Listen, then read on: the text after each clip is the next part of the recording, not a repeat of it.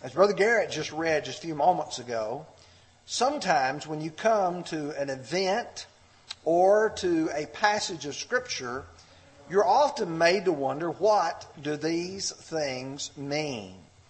I will tell you, for myself personally, as I go through my daily Bible study and even preparing for classes, I will often find a passage of Scripture and ask the question, what does this mean?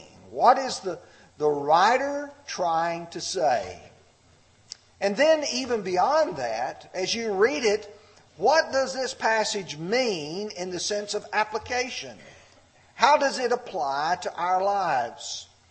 And so as we approach each time, I try to remind you that the types of questions that we address, some are textual, some are topical, and some are practical.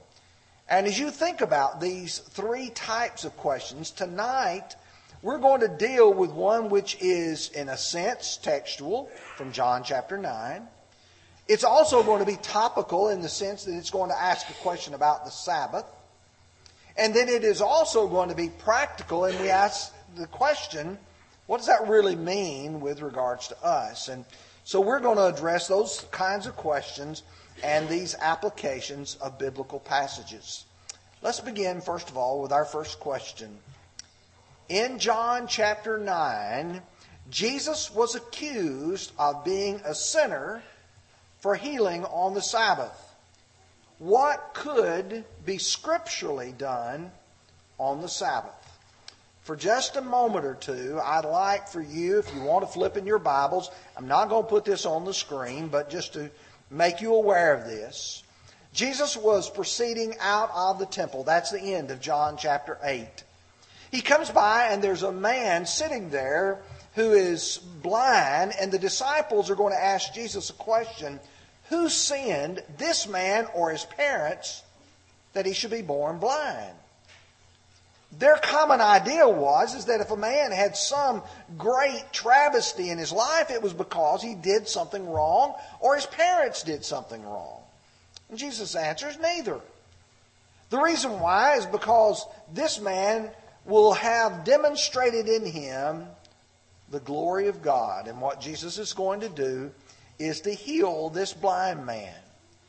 Jesus reaches down and makes a little spittle and then tells this man to go wash in the pool of Siloam. When he comes back seeing, they bring the man to the Pharisees. And the Pharisees immediately accuse Jesus of being a sinner because he has healed this man on the Sabbath. Particularly in John chapter 9 and verse 24, it says, we know that this man is a sinner. So as we begin, I want to emphasize, just because someone is accused of violating the law does not mean that they have. There may be someone who accuses you of violating the law when in reality you have not done so. It may just be their opinion. So many times, and you look in the Bible, and people accuse Jesus of sin, they are accusing Jesus not of violating God's law, but violating the traditions of the elders. We know that Jesus, according to Peter, did no sin, nor was guile found in his mouth. In fact, John 8 and verse 46, Jesus asked the question, which of you convicts me of sin? Obviously, if they knew of something that Jesus had done that was sinful, they would say, here's what the law says, and here's how you violated it. But the truth is, they could not do that. Talking about the traditions of the Pharisees, they treated their traditions on the same and held them in as high esteem as they did God's Word. In fact, even above it. If you go to Matthew chapter 15 in verses 1 through 9, it says that they asked the question of Jesus' disciples, why do your disciples transgress the tradition of the elders? For they do not wash their hands when they eat bread. And Jesus' response in verse 3, why do you also transgress the commandment of God because of your tradition? If you compare this with what Mark's account records, they had a number of different laws with regards to the washing of bowls and dishes, but it wasn't just that. They wouldn't allow someone to help their mother, their father, if they called the portion of their inheritance as Corban.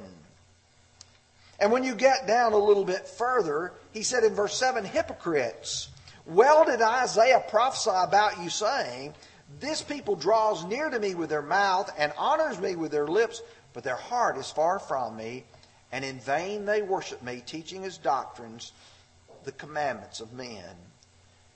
When you go to John chapter 9 and the accusation is leveled against Jesus that he is a sinner, you can't point to the Old Testament and say, Jesus did what the law said not to do. What you can see is that Jesus violated the traditions. Well, that raises the question is, what did their traditions say? And there is a book or a collection of writings known as the Mishnah. And because most of us don't have any acquaintance with Jews, we don't know a lot about the Mishnah. It's a very interesting reading. In fact, I spent quite a bit of time reading the Mishnah this past week. And I've got to tell you, some of it's funny. As you start reading some of the things about the Sabbath. But I just want to draw attention to one section. This is chapter 7 and section 2. And this was the easiest collection that I could give for you. Here's what it says. The main classes of work are 40, save one. Sowing, plowing, reaping, binding sheaves, threshing, winnowing, cleansing crops, grinding, sifting, kneading, baking, shearing wool, washing or beating or dyeing it, spinning, weaving, making 2 loops, weaving 2 threads, separating 2 threads, tying a knot, loosening a knot, sewing 2 stitches, tearing in order to sew 2 stitches, hunting a gazelle, slaughtering or flaying or salting it or curing its skin, scraping it or cutting it up, writing 2 letters, erasing in order to write 2 letters, building, pulling down, putting out a fire, lighting a fire, striking with a hammer, or taking off from one domain into another. These are the classes of work, 40, save one. So if you want to know specifically what they said with regards to the Sabbath, this is just one section that addresses that. But I thought it summarized their views pretty well. You can imagine if you're like some of us, you have a hole in your pocket, you can't sew 2 stitches. You could sew 1, but you can't sew 2. You see, their laws were so specific where God's had not been. But we're not interested in what man's law says. We're interested in what God's law says. And the word Sabbath is found 135 times in the Bible. And for the next few minutes, what I want to do is present to you some of the details of what is found regarding the Sabbath in the Bible. The first one is, it was given in Exodus chapter 16. Sometimes people think the Sabbath goes all the way back to the creation of man, but the first mention of Sabbath is in Exodus 16 and regard the collection of manna. I'm not going to read all of this. I want to put it on the screen in case some of you want to take notes. They were sent out on the Sabbath day, or the Friday, the 6th day, and that Friday they were to gather twice as much. The purpose being so that they would be able to have some to cover the Sabbath day. And they were told to keep it until morning. Contrary to the other days, it did not rot, it did not stink.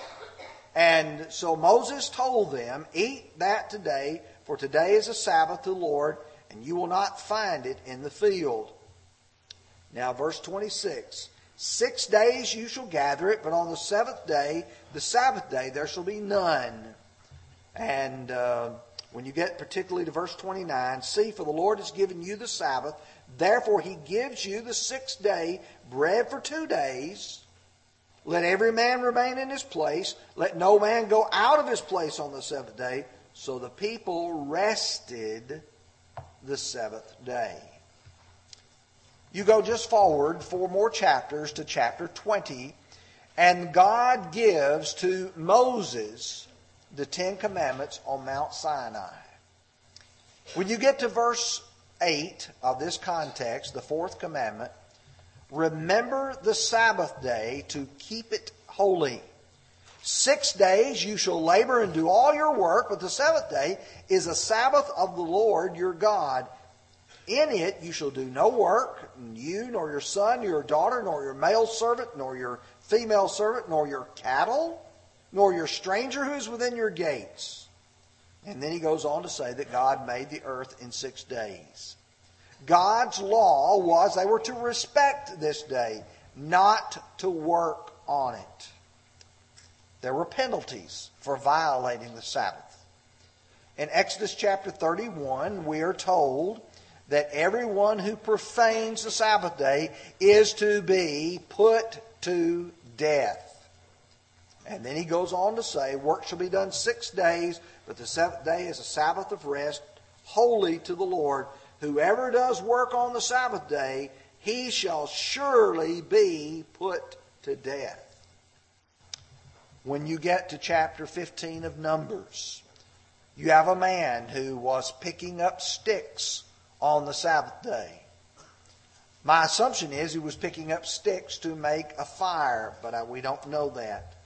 They didn't know, even though God had already said what you expected to do is to put this man to death. They wanted to make sure that God really meant this. Verse 34, they brought him to 33, they brought him to Moses and Aaron.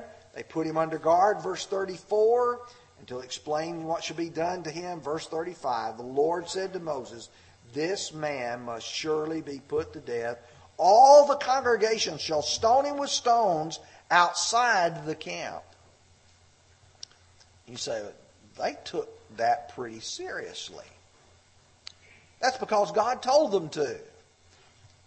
And that included something as simple as making fire. Exodus 35:3, you shall kindle no fire throughout your dwellings on the Sabbath day. That was a rule, that was an obligation that they had. But now let's look at Israel. What did Israel do? Quite frequently, Israel was guilty of violating the Sabbath day. In Jeremiah chapter 17, verses 21 and 24, Jeremiah points out to them that you should take heed to yourselves and bear no burden on the Sabbath, nor bring it in by the gates of Jerusalem. Same thing in verse 24. Evidently, the people were going outside the city. They were bringing things in. They were treating it as if it was a normal day of work. On Sunday mornings, we're studying the book of Nehemiah now. And among the many things that was going on during this period of time, one of them was a severe lack of respect for the Sabbath day. He said, in those days, I saw people in Judah treading wine presses on the Sabbath, bringing in sheaves, loading donkeys with wine, grapes, figs, and all kinds of burdens, which they brought into Jerusalem on the Sabbath day. And I warned them about the day on which they were selling provisions. And then he goes on to talk about foreigners. Men of Tyre dwelt there also, who brought in fish and all kinds of good and sold them on the Sabbath to the children of Judah and in Jerusalem. Then I contended with the nobles of Judah and said to them, what evil thing is this that you have done, that you profane the Sabbath day? I don't think it takes somebody too brilliant to recognize they are not acting like people who respect this day. Nehemiah goes on to explain in verses 18 and following that that's what brought the disaster on them to start with, because they didn't respect God's law. In verse 20, he talks about the merchants who encamped outside the gates. And he said, what I did, he said, I told them to shut the gates. As you go on, he pointed out to them, he said, he went outside the gate and he told them, if you guys don't stop this, we're going to come out and get you. And so they came no more on the Sabbath day. You recognize they did not respect it. In Amos chapter 8 and verse 5, these people were wanting the day to be over so they could get back into business. When will the new moon be passed that we may sell grain in the Sabbath, that we may trade wheat? But you see, the purpose of the Sabbath day was for the benefit of man and animals. God wanted there to be a time of rest, cessation, so that the body could be able to recuperate itself. There needed to be a time so the animals could recuperate themselves. In Mark chapter 2, 27, the Sabbath was made for man and not man for the Sabbath. Therefore, the Son of Man is also the Lord of the Sabbath. God didn't design the Sabbath day and say, okay, let's make man do this. God designed man, and He said He designed the Sabbath day for man's benefit. Now, they're accusing Jesus of sinning on the Sabbath day. And what Jesus does in this context is to point out, not only here, but in Matthew's account, that they took care of things on the Sabbath day. He said, what man is there among you who has one sheep, if he falls in a pit on the Sabbath, will not lay hold on it and lift it out? In other words, you have an animal that gets hurt, it's in a pit, you draw it out. It was lawful to heal on the Sabbath day. Matthew 12:10, He said, is it lawful to heal on the Sabbath? They might accuse Him. Verses 12 and 13, of how much more value is a man than a sheep. Therefore, it is lawful to do good on the Sabbath. And there was a man there, he stretched out his hand, he made it whole.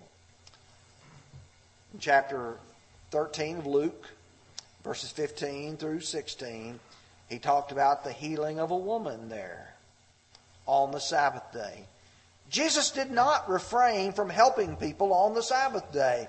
So what you come to is, it was lawful to do good, to render aid and assistance, but it was not lawful to work. So when you go to John chapter 9 and you ask the question, did Jesus sin? No, He didn't sin. Was the things that Jesus was accused of, was He guilty? Not of violating God's law, but He did violate the traditions of the elders. And their traditions they had raised to the level of God's law, and they were not God's law. And so, in the answer of the question, it was a day that God respected them. Now, I know someone's going to say, well, are we under the Sabbath law today? And the answer is no. The Sabbath was a part of that Old Testament law and Old Testament system. It was not given to everybody. It was given to the Jews. Exodus 16 and following.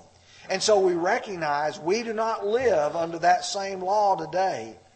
Many of the principles do remain, though. One is that of being holy and giving God His time in our worship. There's also the principles of recognizing that God expects there to be some time for a man to rest.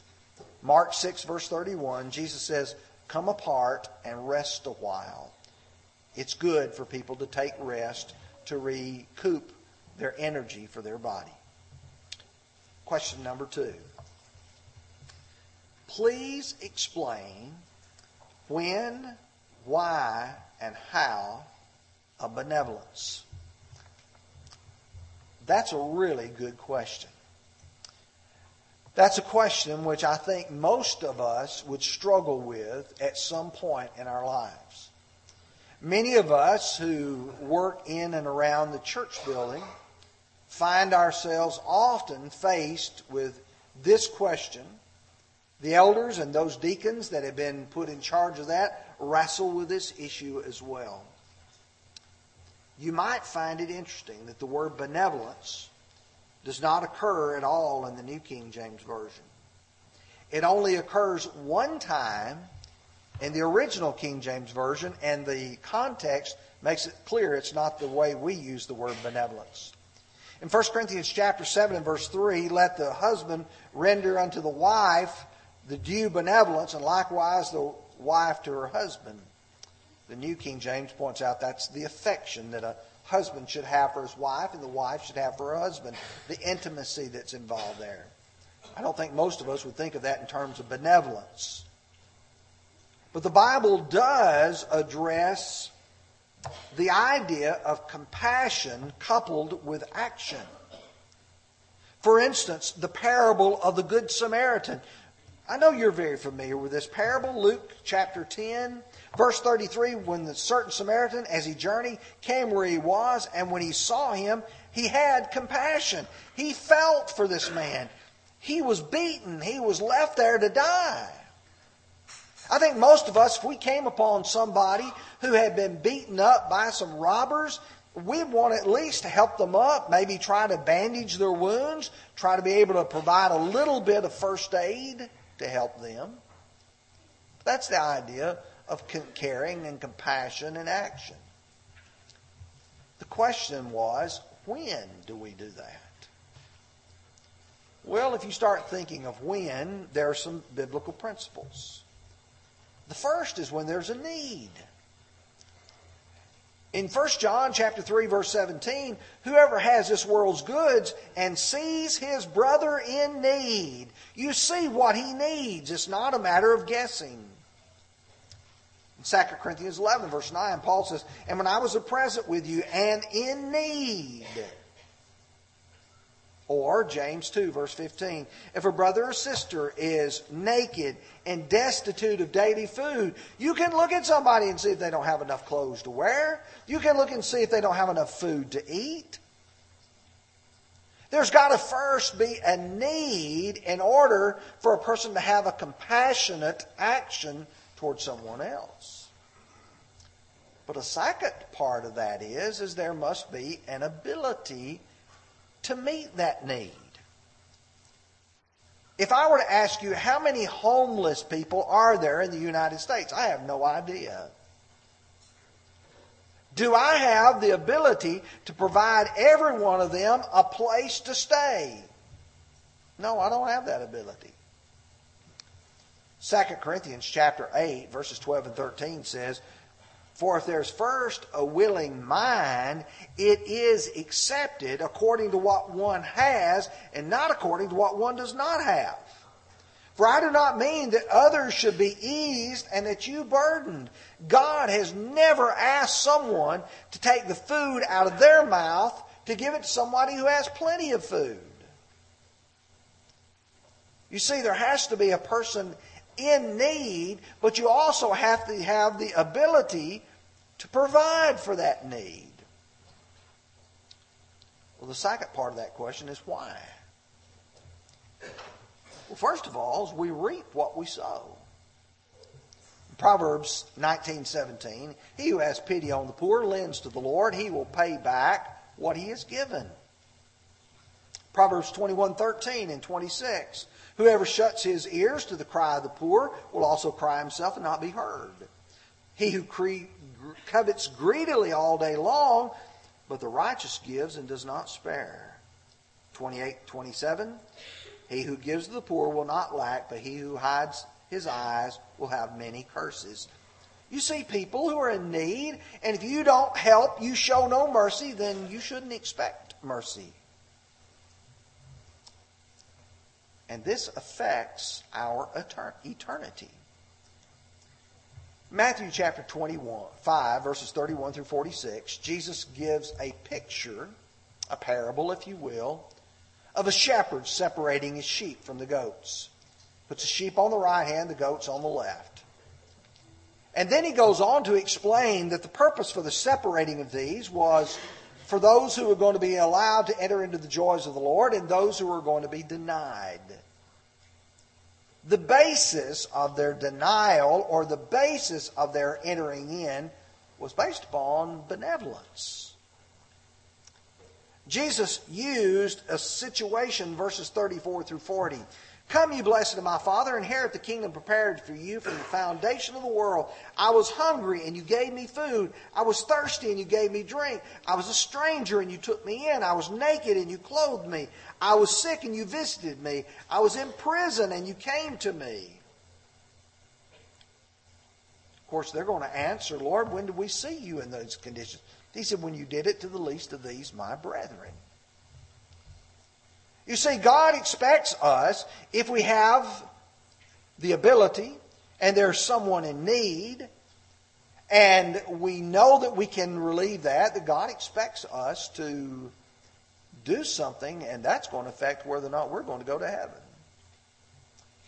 In 1 Timothy chapter 6, verses 17 through 19, command those who are rich in this present age not to be haughty, nor to trust in uncertain riches, but in the living God, who gives us richly all things to enjoy. Let them do good, they be rich in good works, ready to give, willing to share. Now listen to verse 19. Storing up for themselves a good foundation against the time to come, that they may lay hold on eternal life. Yes, people who have money, people who have possessions, can and will go to heaven when they use that for good things. Now, here's where I think most people struggle. How do we do that? You can give personally and individually.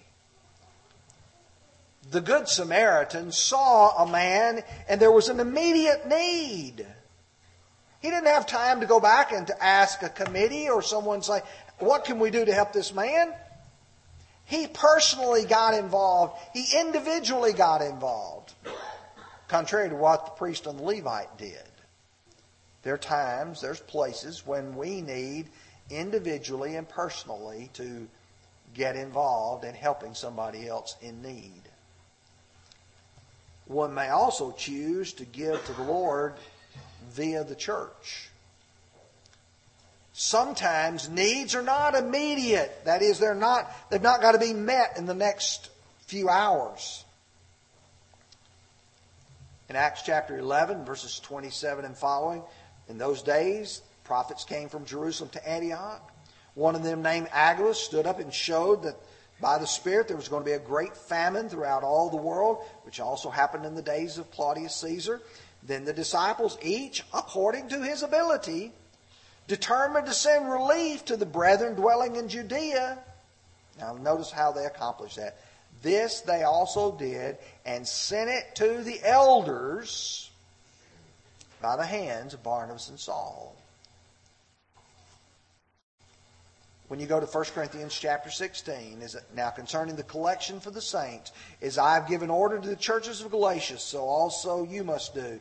On the first day of the week, let each one of you lay something aside, storing up as he may prosper, that there be no collections when I come. Paul says what you do, you take and you gather the money every first day of the week. So then when a need arises, you have funds to be able to provide for those needs. There's some benefit in that. God gets the credit in doing this. You know, Matthew 5 verse 16 says, let your light so shine before men that they may see your good works and glorify your Father in heaven.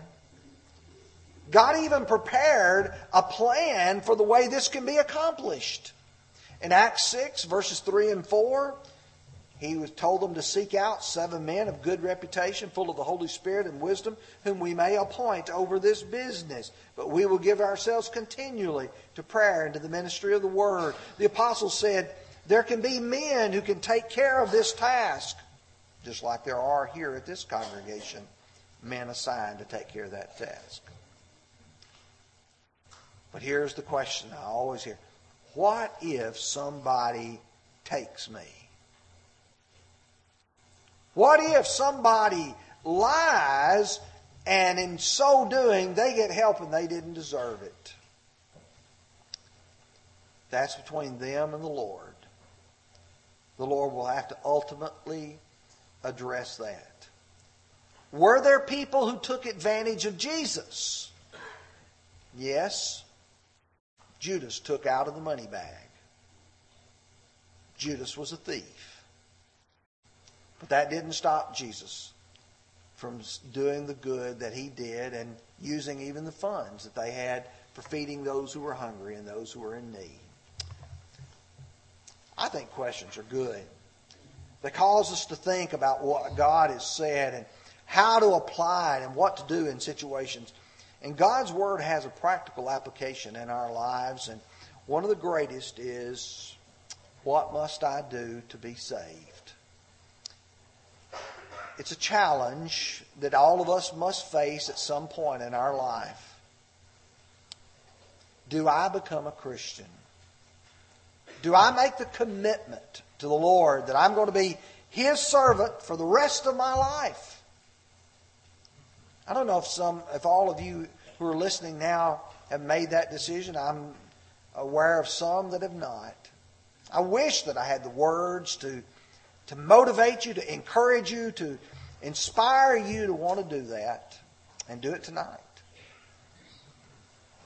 But I am fearful that many of us walk through mindlessly in this world, and we've allowed the problems, the difficulties, the challenges of this world to keep us from being what God wants us to be. And we can't allow that to bar our souls from making it to eternity. If you'll prepare now, we're going to sing the song, Nothing But the Blood. And if you need to respond to the Lord's invitation, would you come as we stand and sing?